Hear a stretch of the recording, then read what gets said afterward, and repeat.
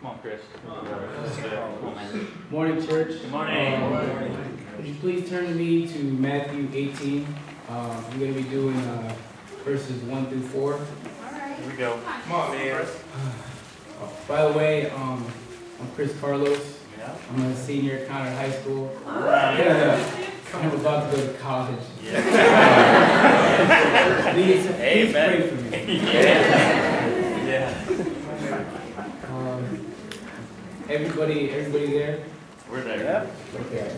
Let me just find my book. Okay.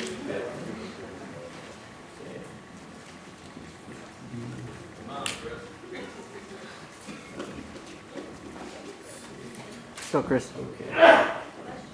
At that time, the disciples came to Jesus and asked, "Who is the greatest in the kingdom of heaven?"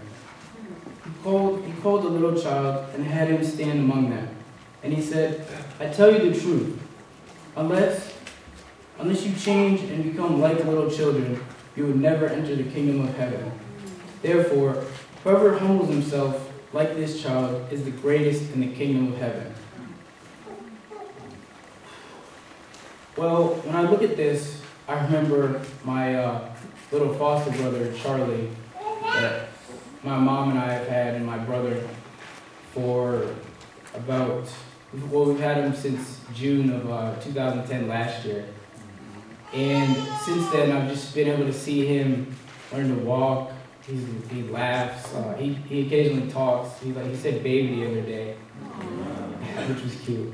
And I've seen him able to learn and eat with his hands. I've just seen him be able to smile and laugh. He's gotten used to me and my mom, so he's gotten more comfortable. Yeah. And he occasionally gives high fives.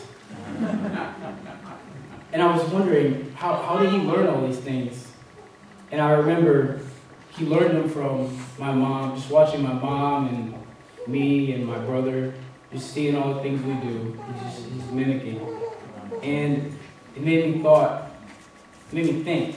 I'm like a child too, because I was baptized on November 7th of 2010, and I humbled myself to be a disciple for Jesus. Right. And from all the brothers and sisters and the team leaders, I've learned to just pray and be able to learn to pray. I've learned to read my Bible every day. I've just learned to be able to talk to them and just see how they're doing and just tell them how I'm doing. Right. And I've also learned to share my faith occasionally.